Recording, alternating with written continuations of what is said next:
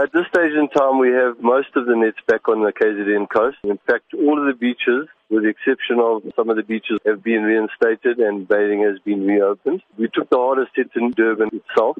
We're still busy with those nets there. But we would like to think that we'd have everything back in order by Friday. But I must just stress that most of the Durban beachfront is now already back open again.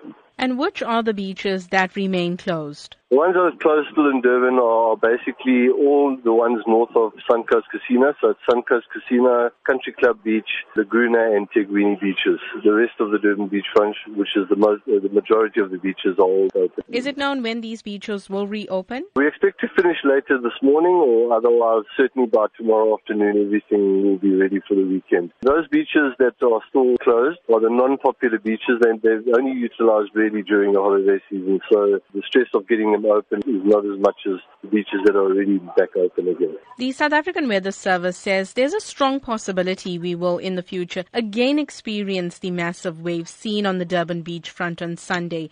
What is your caution to members of the public? I must admit I was astounded to go down to the beachfront on Sunday and see people running down towards the water and then running away from those size waves and things that were coming up the beach. People need to be a little bit careful and listen to the lifesavers, listen to the members of law enforcement that are down there, because I must admit I'm very surprised that no one was seriously hurt, seeing the behavior of the people. It really is ignorance of the power of the water, and I would just suggest that people be a little bit more careful when they do go down to the water's edge, especially when we have these high surf conditions.